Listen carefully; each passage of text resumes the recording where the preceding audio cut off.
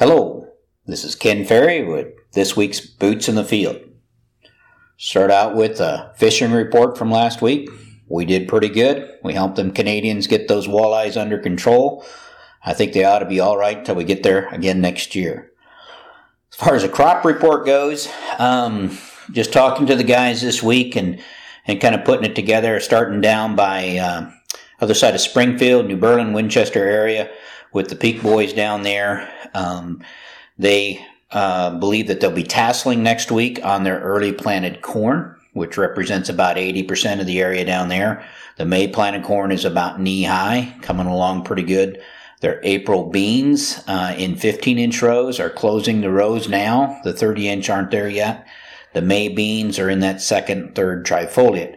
The April beans represents about 30% of the beans in their area, they thought. 70% of them or more in that third trifoliate area itself. But they are looking pretty good, and they're pretty good on moisture as far as moisture stress goes. Their bigger concerns probably come in the weed control side, mainly again with water hemp and mare's tail.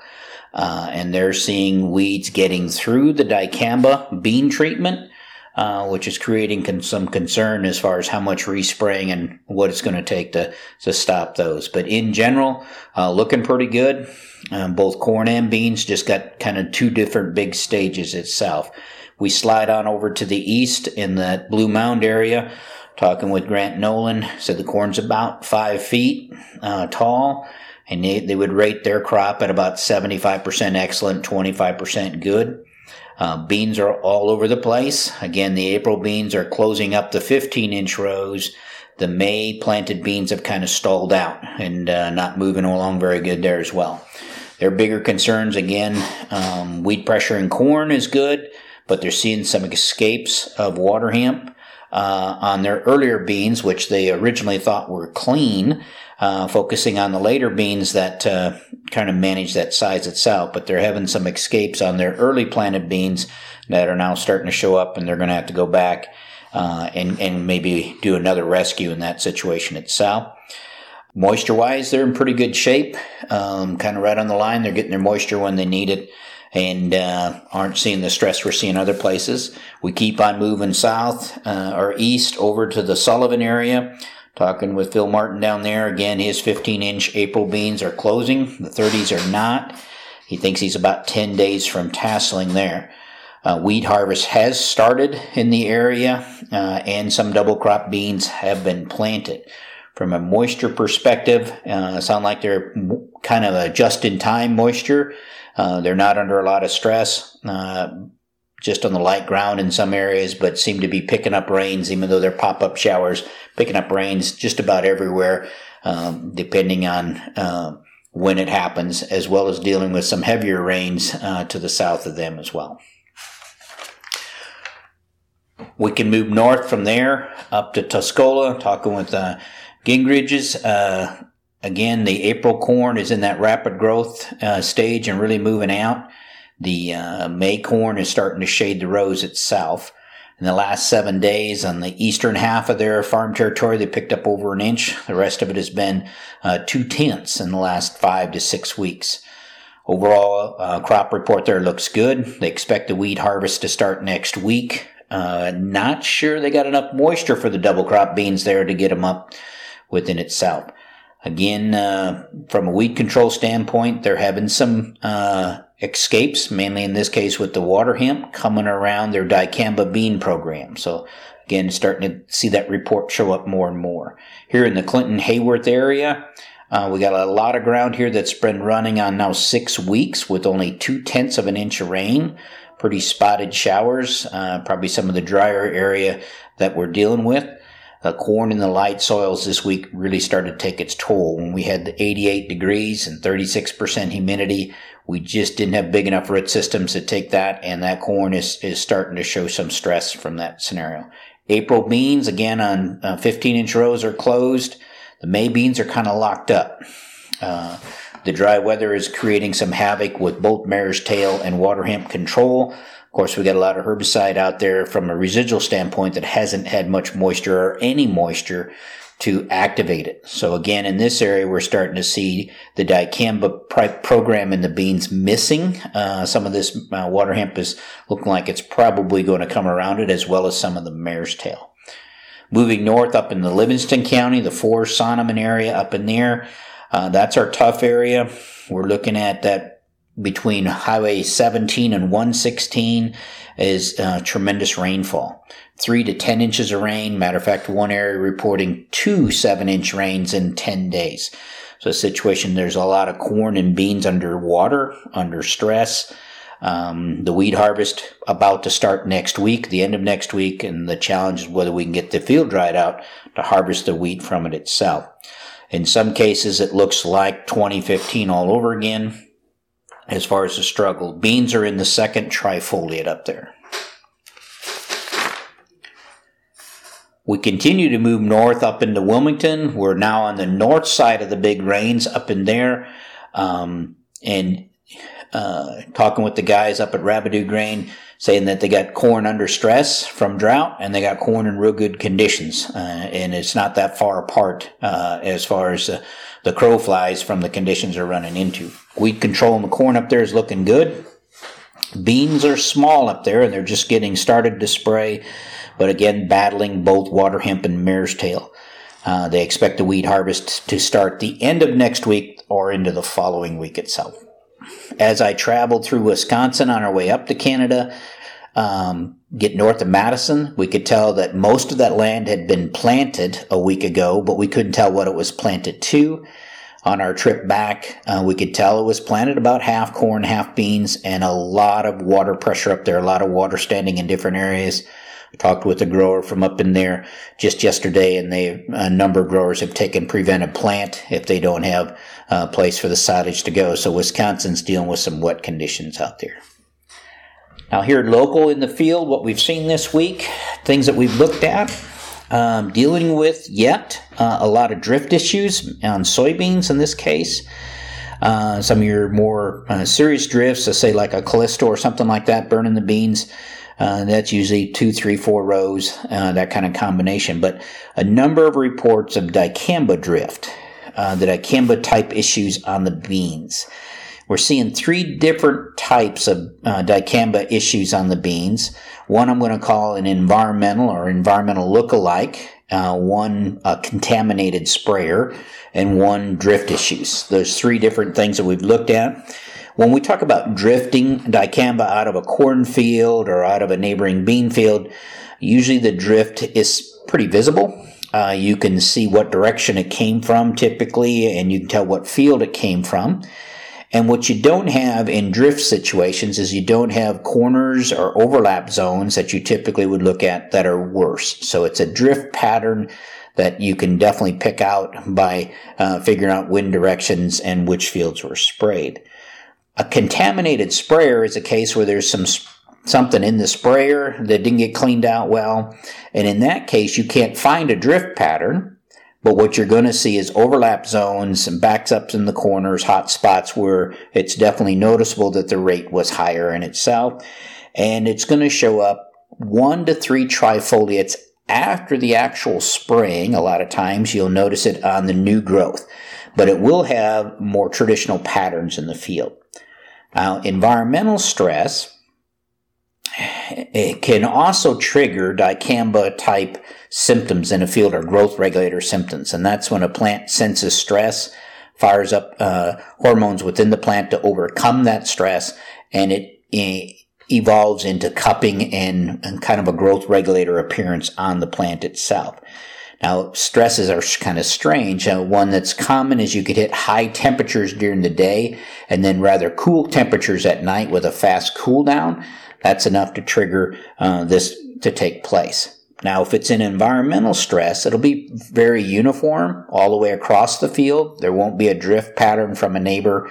There won't be overlap zones from an application. It'll just be a uniform cupping across that field itself. Now, this could also be a stress triggered by a post-application of herbicide out there in the field that happened maybe in one of the hotter days with the lower humidities, and it triggers it. Now, The difference is it won't show up right away. It'll be 1 to 3 trifoliates after the spraying, so you're going to look at 5 to 10 days, maybe 15, and there won't be double up areas in the field like you would with a herbicide application in itself. And again, as we look at the drift issues I've looked at, that are more in the dicamba relation, I don't see too much where we got it's different, of course, if we actually sprayed dicamba on a bean that wasn't dicamba resistant, it's going to be dead. But the drift issues that I've looked at this week, because we're looking at beans that are in that 3rd to 4th, 5th trifoliate, there's a pretty good possibility it'll actually stimulate yields. I'm not taking that to the bank, but I've seen enough of these that I haven't seen any fields that I'm not worried about. And if I was going to bet on the outcome of it, I would tell you that most of them it's probably a good thing versus something that we have to worry about. We are visiting a lot of fields under drought and heat stress. Some of the corn, especially in the light soils, it has really shown some pretty high amounts of stress, almost to a bleaching effect on some of the fields. And as we visit some of these fields, the sins of the spring are now raising their head.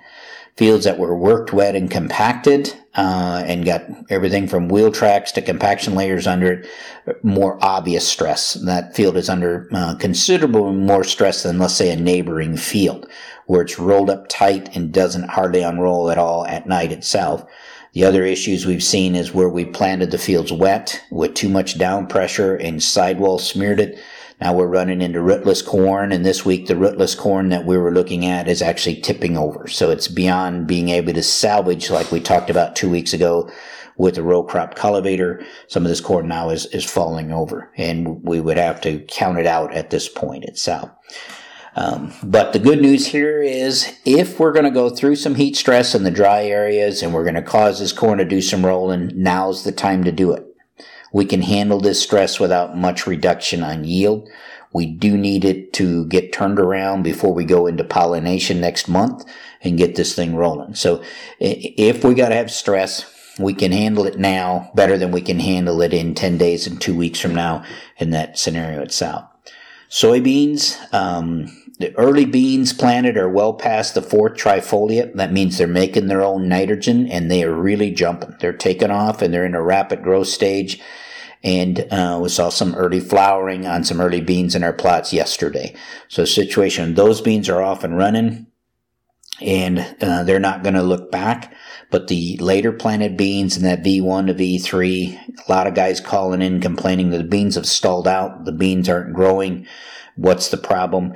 And again, unfortunately, they're caught in what we'd call the carbon penalty. They're not making enough nitrogen to drive the growth, and they're sitting in these warm soils dealing with the issue of the low nitrogen values in the field right now. Once they get to the 4th trifoliate, they too will take off, but they are going to be stalled out for a little bit until they get there and can make their own nitrogen itself. Now, the good thing is that doesn't mean much in yield. So it's not a big crippler there as far as the fact that they're not taking off. But one of the challenges we have to be careful of is in our wide rows, guys are waiting for the beans to get bigger so they can make their application, so they'll canopy and they can get season-long control. Unfortunately, while the beans are stalled out in the carbon penalty, the water hemp is not. This water hemp is picking up about 1.5 inches, 2 inches of growth a day. And if we're waiting too long for the beans to get there, we're going to have water hemp that blow right on by us. And with the amount of reports coming in now about the dicamba not stopping this big water hemp, I'm starting to get concerned that we could have a mess here that is going to be hard to clean up. So pay attention to the size of the weed instead of the size of the bean. It may mean we have to spray twice, but that's a lot easier than trying to beat back a water hemp that's been beat up and it didn't die and it comes back with a vengeance. At the other end, we have customers to the north. The heavy rains have caused some pretty tough conditions. And I've talked to some growers up there and some talk about throwing in the towel. We're not going to spend any more money on this crop. And remember our saying here at CropTech, never walk away from a growing crop. While some fields are severely damaged in 10 or 20% of the field, don't walk away from that other 80%. That other 80% is going to keep you above insurance levels, and it's going to have to be managed so we can take as much profit out of there as we can. Remember the huge returns we saw in 2015 by managing late season nitrogen in those fields. Now, don't just go in there and swing from the hip. Be realistic about what your yield goal is, but we can pull nitrates in there and put together a strategic plan of whether or not we need to go in there and manage it. We can put drones above it or aerial imagery or walk it and decide how much of the field we need to treat from a nitrogen perspective itself. But it's too early. And I know it's kind of depressing to take the kind of beating you have in the last 10 days with that much water, but the reality is there's still a good crop out there, so we have to make sure that we don't throw in the towel too early. We need to have a plan B ready to implement, so if this thing turns around, how much and where would you put the nitrogen if you need it to be, and then we'll have to deal, of course, with disease issues as well. In general, the corn crop looks better from the road than it does from the field. And I mean this for all areas, not just the north where we're suffering from the heavy amounts of water damage that you're receiving. But you can go out there today and do some pretty realistic ear counts. And I'm encouraging everybody to do that. So let's go out there and do our stand count, stretch the tape, count every plant, big or small. And then go back and count the amount of plants that are 2/3 smaller in height, stalk diameter. And for all those that are uniform, we can then start to calculate an actual bushel or yield goal. So if you had a flex hybrid in the field, take 10 bushel per 1,000 of the uniform plants, take 5 bushel for all the rest. So if you had 30,000 plants out there and 25 of them are in excellent shape, you can use 10 bushel per 1,000 and 5 on all the rest, no matter what their size is. If you're in a determinate situation, 7 bushel per 1,000 of uniform plants, 3.5 for all the rest. If you don't know what you got, or it's a semi-flex plant, use 8 bushel per 1,000 on the uniform, 4 on those that aren't. And put that together and come up with a realistic yield goal. This is not a barn burner for yield out there, and we need to be realistic in our marketing strategies and what we're working with out there as far as trying to prepare everybody what kind of yield we got. But instead of saying it looks terrible or it looks good, let's go out there now and actually you can do some pretty realistic counts on where that yield's going to be based on the ear size itself. The beans themselves, they look from the road just like they look in the field. It's a situation where we don't know where the beans are yet. We won't know as time goes on, but there's a lot more potential in the beans. So trying to guess bean yields right now is kind of tough, but guessing ear counts right now, you'll be surprised how accurate you'll be in the fall. And you can even mark some of those spots, drop a pin, and come back in the fall. You realize you were able to predict that in June what your ear count was going to be. Crews are wrapping up the tour, doing a wrap-up tour of the summer soil testing. And they'll probably be finishing up this week, first part of next week. They'll be out again to clean up the wheat acres as the wheat comes off itself. So if you missed any fields, get them in ASAP so that it can be cleaned up itself in the field. The amount of summer testing that we did here this year was the highest amount in the company's history. And we thank you for this support. I also thank Katie and Kevin and their crews for being able to clean this amount of acres up in a very timely fashion, even with all the weather and conditions, environmental conditions that were thrown at them, as well as the office crew in here that's busy in the process of turning this workload into your fall spreading program itself. So big thanks to everybody all the way around on that. Don't forget about our field day. Anybody's got any questions about drifts or stuff like that, call it in and kind of give us a heads up where it's at out there in the field so we can take a look at it. With that, keep her safe, keep her moving.